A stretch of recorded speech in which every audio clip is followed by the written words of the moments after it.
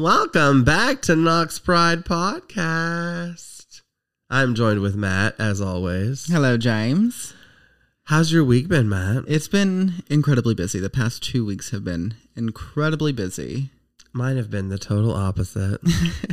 Just kidding. I've been pretty busy, too. This weather here in East Tennessee has been just all over the place, huh? Yeah, I don't like it. I'm a big fan of not being cold. I hate the snow. I hate being cold. I would rather be in 5-inch inseam shorts and a nice little shirt. But I'm ready for 95-degree weather. Yeah, I cannot stand being cold. I want to be in the sun, in the water, with a wine cooler in my hands. Oh, yeah, you were talking about that you want to have a wine cooler summer. Yeah, somebody asked what the first alcohol I ever got drunk on was, and it was Bartles and James wine coolers, which I don't think exists anymore, but it made me come to the conclusion that I need to spend this entire summer just like slightly buzzed on wine coolers.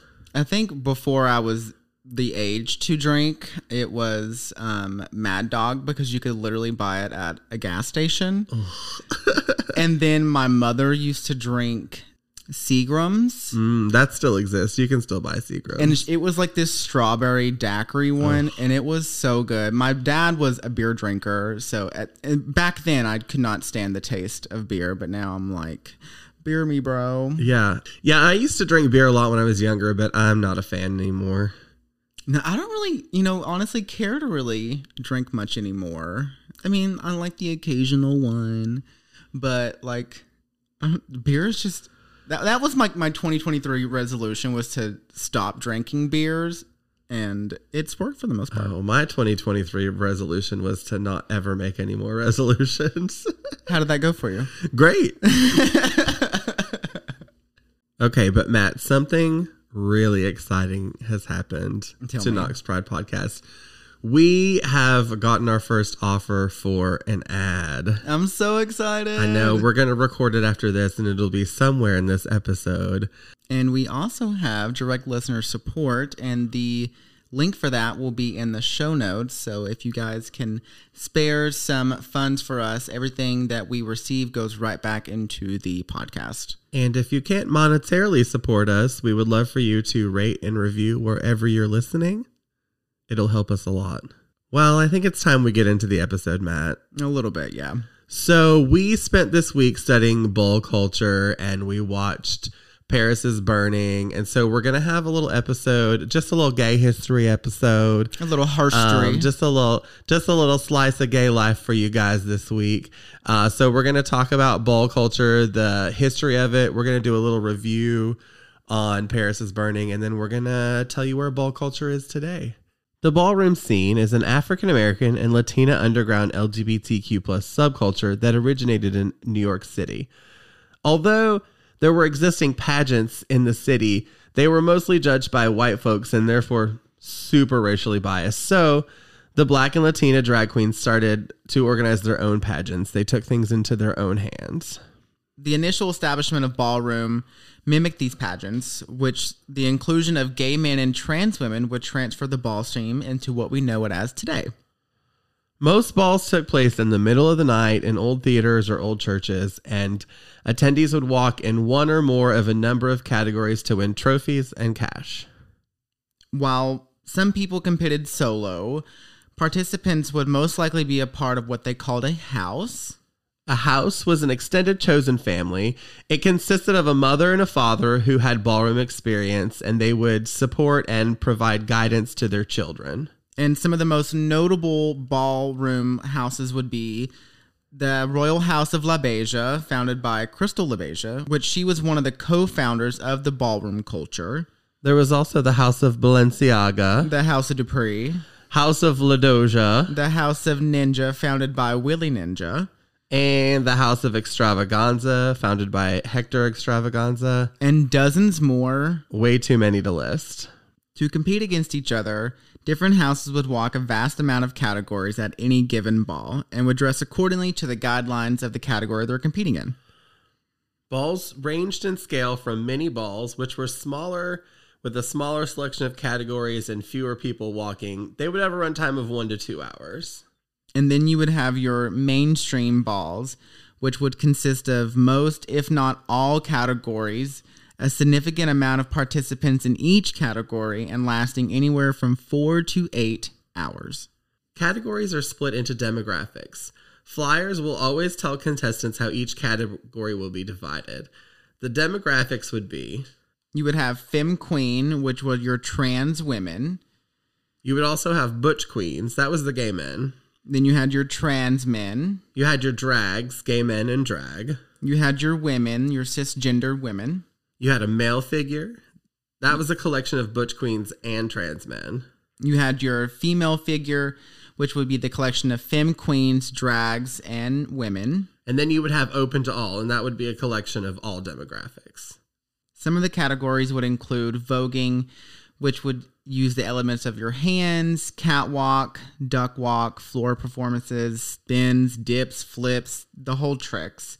With voguing, you would have your virgin vogue, which would be people who have not been voguing for more than a year. You would have your beginner's vogue, which would be people performing for more than a year but less than 2 years. And then you had your hand performances, which were judged on your element of the hands using to tell a story. You also had Femme Queen realness. This was judged on the participants' ability to blend in with cisgender women. You also would have Butch Queen realness. That was judged on the participants' ability to blend in with male heterosexuals. The category of Butch Queen realness is further divided into some subcategories.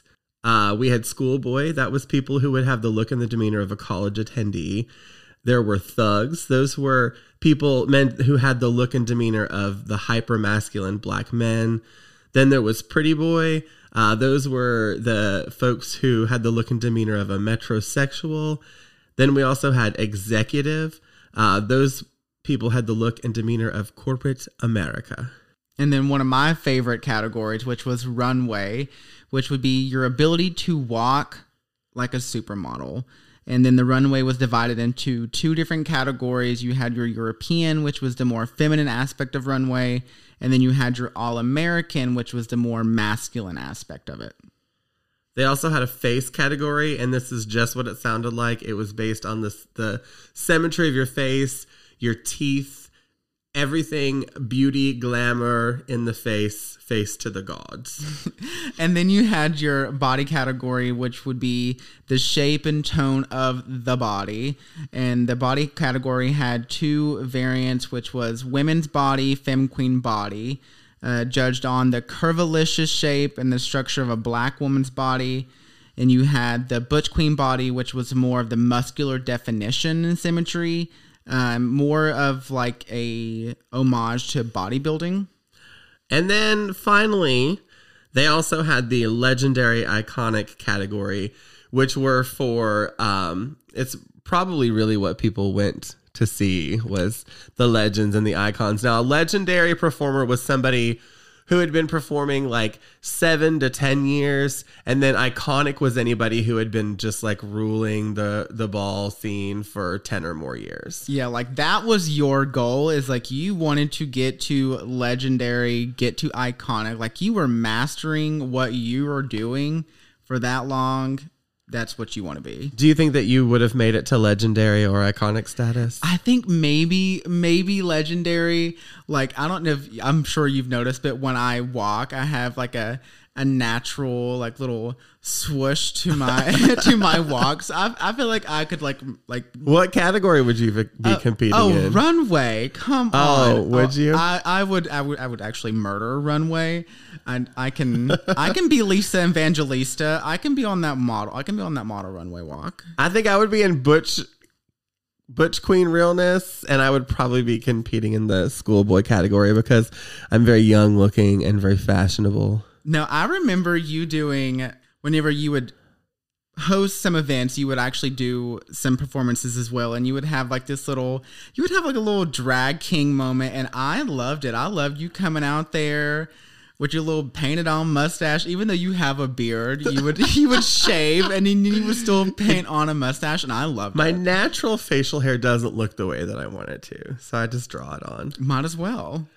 Well, I think we should take a little break, listen to a little ad, and then we should come back and we should talk about the iconic documentary by Jenny Livingston, Paris is Burning.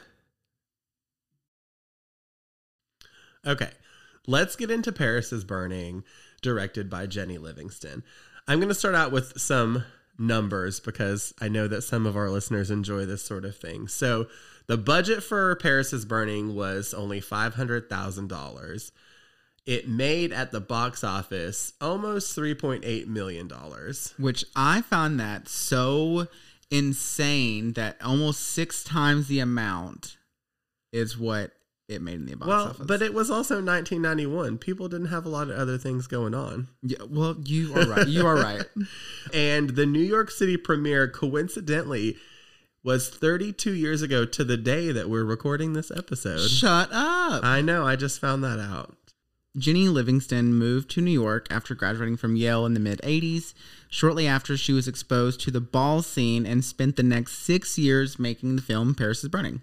She interviewed key figures in the ball world.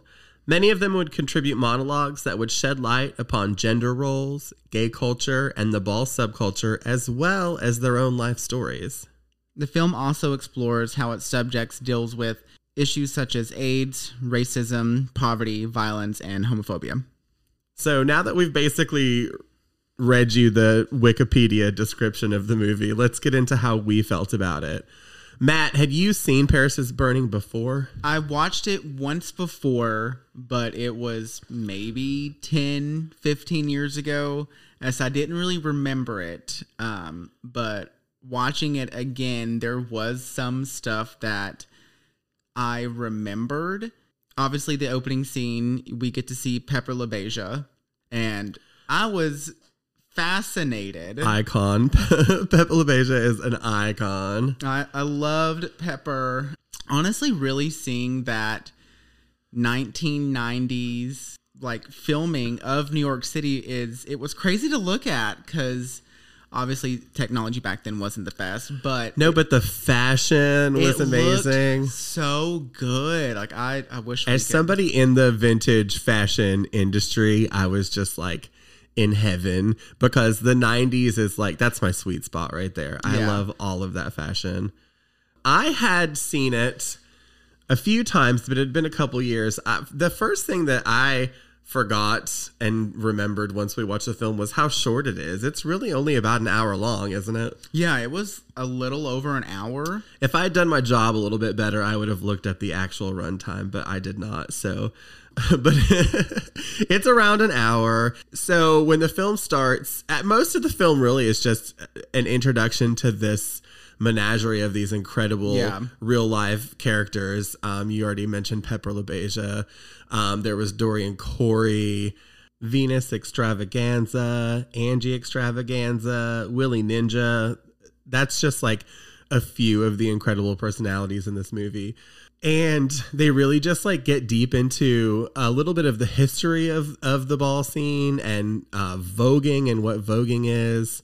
It's really, although some of the things that they talk about are really deep and sad, they talk a lot about the plight of AIDS in their community. They talk a lot about sex work. Angie Extravaganza talks quite a bit about how she supports herself as a sex worker.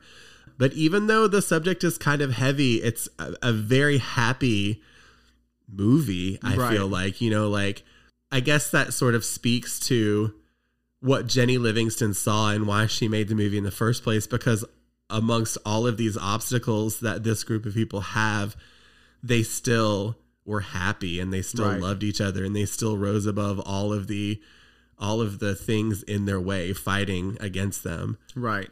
Because I feel like, obviously there was the AIDS epidemic going on and then racism, homophobia, stuff like that. They didn't want to focus on just the negative things for this documentary. You know, it was about the ball culture and voguing. So I like that it wasn't solely about the negativities that they were experiencing in their life. It was about how ball culture, you know, really made them a family, because that's really what it was. It was just a bunch of individuals coming together just to be a family. And Jenny Livingston spent 6 years filming with this group of people. And it's not really clear in the movie. I don't think that you can really tell in the movie that the footage is footage from 6 years' time. But they do come back at the end of the movie, and it's clearly like a couple years later. And they do a little bit of a wrap up. That's when we find out, sadly, that Angie Extravaganza was murdered by one of her clients. As I said, she was a sex worker. And they kind of like, give you the like where everybody is now. Jenny Livingston, I didn't know what she looked like until you and I sat down and watched a Joan Rivers episode with the cast of Paris is Burning. And she's like literally like a little church mouse. She looks like Doug Funny's sister, Judy Funny. And I can't imagine what it was like seeing all these big personalities in New York and then seeing this tiny little like curly haired white girl like hanging out with them. But I think honestly, like not remembering maybe that Angie passes away in the movie. Yeah, you were kind of like shook by that. I was, because like I wasn't expecting it, because I remember you telling me like, oh, just get ready for like the not surprise death, but like not really expecting, I guess, surprise death. But like it really did shake me, because I was not expecting that, because I loved her. She was such what looked like a cool person, and like, really cool to hang out with, and then she sadly gets murdered. Yeah. And then there was also more murder involved that nobody found out until after the fact. Did you know about this beforehand? I did not. So at some point in the mid 90s, Dorian Corey, who was one of the main focuses of this film, passed away. And as they were cleaning out her apartment, in her closet, they found the mummified body of one of her ex-partners. I was so shocked when you said that, because I've told you I've watched Pose before, and spoiler alert, that happens in the show too. I didn't know that. I've never seen Pose, so I didn't know that was... I knew that they had taken a lot of their storyline from Paris is Burning and from this group of particular people, but I did not know that that was in it. Yeah, they kind of tied in a lot of stuff from Paris is Burning into, Pose, which if you guys have not seen Pose before, it's about the ballroom culture, it's about voguing, and it's about, them becoming a family. So they tied it in like really close to each other. But yeah, that part threw me through a loop. I was not expecting you to say that. I need to go. I know it's like, I mean, there are scenes in the movie where they're filming, and the closet where they found that body is in the background. So they were unknowingly filming while there was a dead body in the closet of Dorian's apartment. I couldn't imagine being the person to find that. I would have lost. I can't imagine. I cannot imagine. I watched the first season of Pose, and it was really good, and it was incredible. Billy Porter is amazing. Yes. MJ Rodriguez is amazing. Yes. The whole cast. But I think that the reason that I didn't return to it for season 2 was because I guess I knew that it was getting deeper into the AIDS crisis, and I just wasn't mentally prepared to watch anything about that at the time. And then I just never returned to it. But I definitely need to go back and see it, because I know it is an incredible show for sure. It was. Like, I remember streaming all of what I could. I think at the time it was on Netflix. I can't remember if it is still now or not. But I remember literally sitting there watching the first 3 seasons or 4 seasons, like back to back to back, because I could not stop watching it. Which kind of brings me back to Paris is Burning. We watched a movie, and we were supposed to take notes on the movie, and I literally wrote down one thing, one thing from the movie, and it was a quote. Who said it? I think it was Dorian Corey, or it might have been Pepper, but they said, a house is just a gay street gang. I love that. And that one note was in my phone, and I loved it. That was like one of my favorite quotes from the entire movie. That's amazing. So Paris is Burning went on to win several awards. It had a pretty good reception, honestly. It won the IDA award. It won the LAFCA award for Best Documentary at the San Francisco International Lesbian and Gay Film Festival. It won Best Documentary at the Sundance Film Festival in 1991. It won the Grand Jury Prize Documentary. So it kind of was a hit. And even though it didn't really it brought the ball culture to light. And then it sort of, I would say it almost kind of fizzled a little bit. It did. There are a lot of things from this culture that I was aware of before I was aware of the culture, if that makes sense. Right. A lot of slang, a lot of dance moves, right. A lot of fashion that I enjoyed came from this culture, but I wasn't aware of where it came from until much later. I think we should talk a little bit about ball culture after Paris is Burning and where it is now. Let's take a little break. And when we come back, we'll discuss current ball culture. Hey, James, what's wrong? Everything, Matt. The government won't stay out of my business. I'm of a certain age and I don't have any health insurance. The economy is constantly stressing me out, and I'm still mad that NBC canceled Smash. I wish there was somewhere that I could just dump all these emotions and get cathartic. Did somebody say cathartic? I know of a place where you can dump all those emotions. Please join us every first Saturday of the month for Brady's Cathartic Karaoke at Knox Pride, where there's only one rule: to feel something.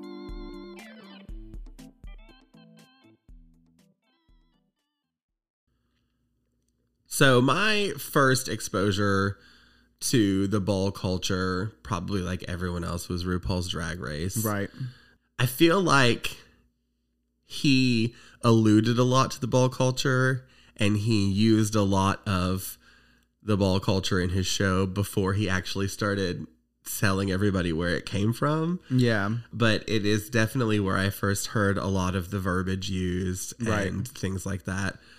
And so that was probably the next big step in media after Paris is Burning. Right. There was a lot of, in the 90s, there was a lot of these people appearing on like Donahue and Ricky Lake and things like that. Mm-hmm.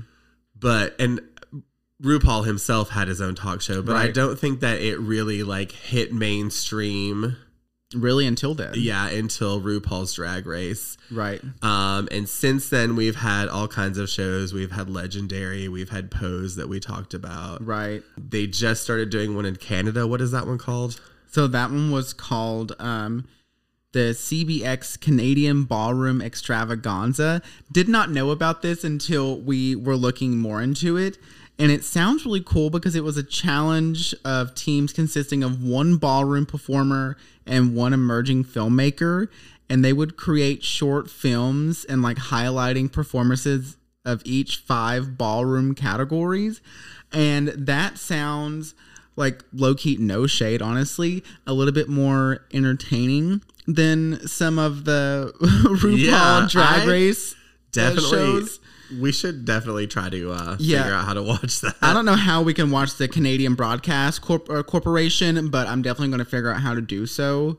But I definitely know that my first experience was Drag Race. I was 16 when that show came out. Oh my God. I was like 30 when that show came out in 2009. I was 29 when that show came out. So I was 16, and I remember watching it like in my bedroom, and I was like, this is gay, but I love it. This is gay.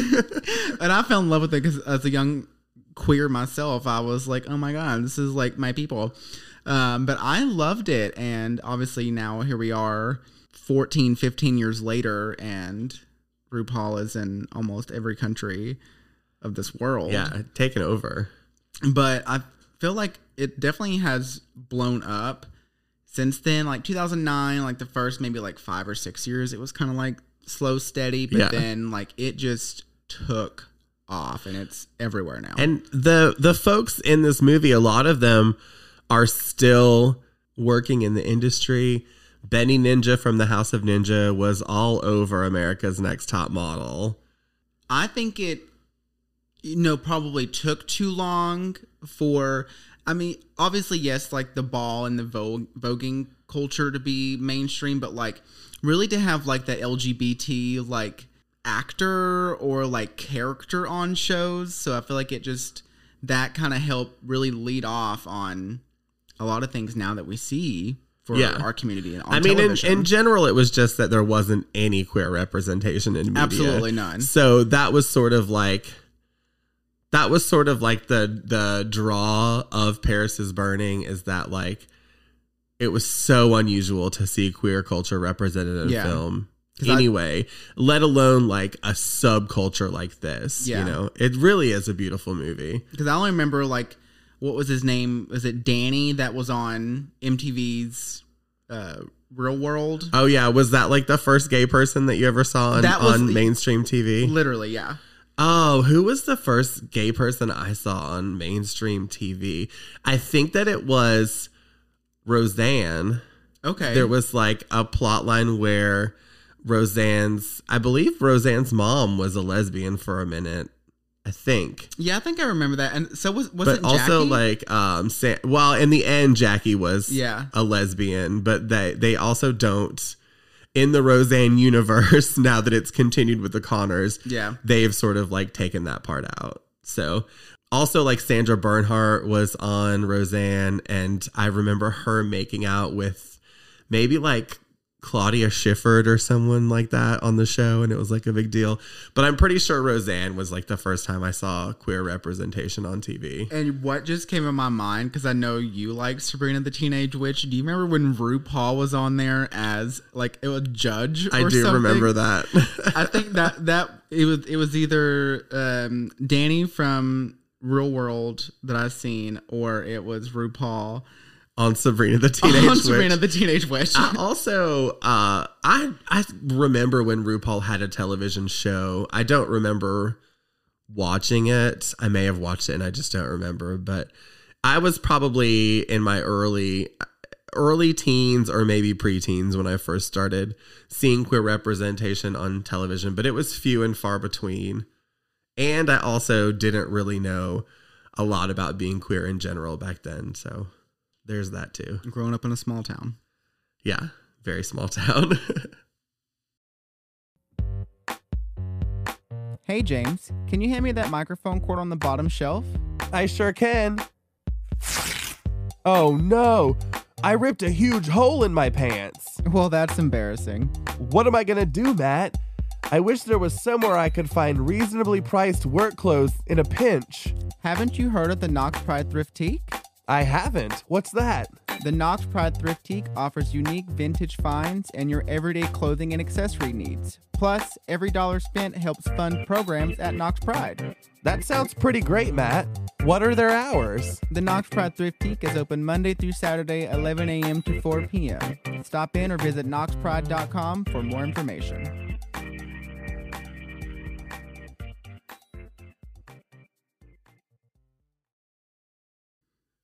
Hey, Matt. Hey, James. You want to hit him with the calendar? Oh, yeah. Pew, pew, pew, pew. On the 16th of March, we have Social Dance for Everyone at 6:30 p.m. And on March the 17th, we have Knox Pride Community Resource Fair at 11 a.m. And then at 7 p.m., we have the Knox Pride Bingo Trivia Night at South Press. On the 18th of March, we've got Knox Pride Saturday Morning Yoga at 9 a.m. And at 2 p.m., we have KQYA Young Adult Meetup.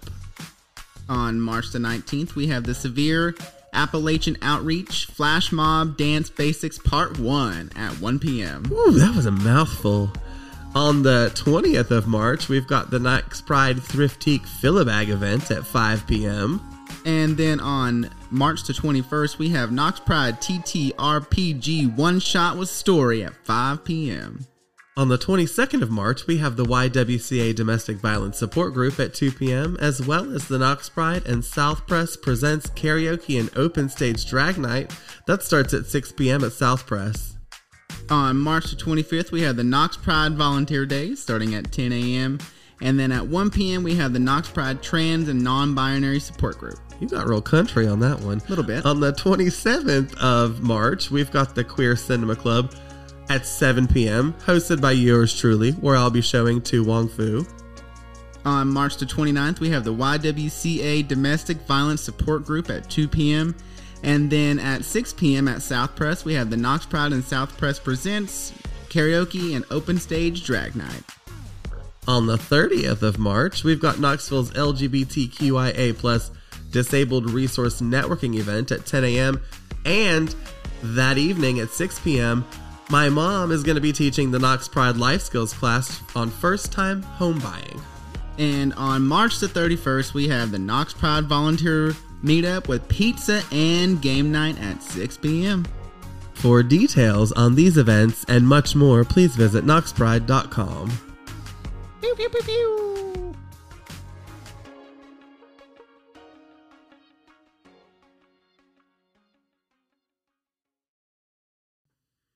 Well, that was a fun episode, Matt. It was. I really enjoyed learning more about ball culture. Diving deeper into the balls. Yeah.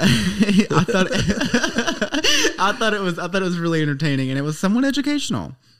Do we have anything else we want to share with our audience before we go? Yes, so we obviously pre-recorded the calendar that we make for every episode, but there was actually a new event that we want to tell you guys about.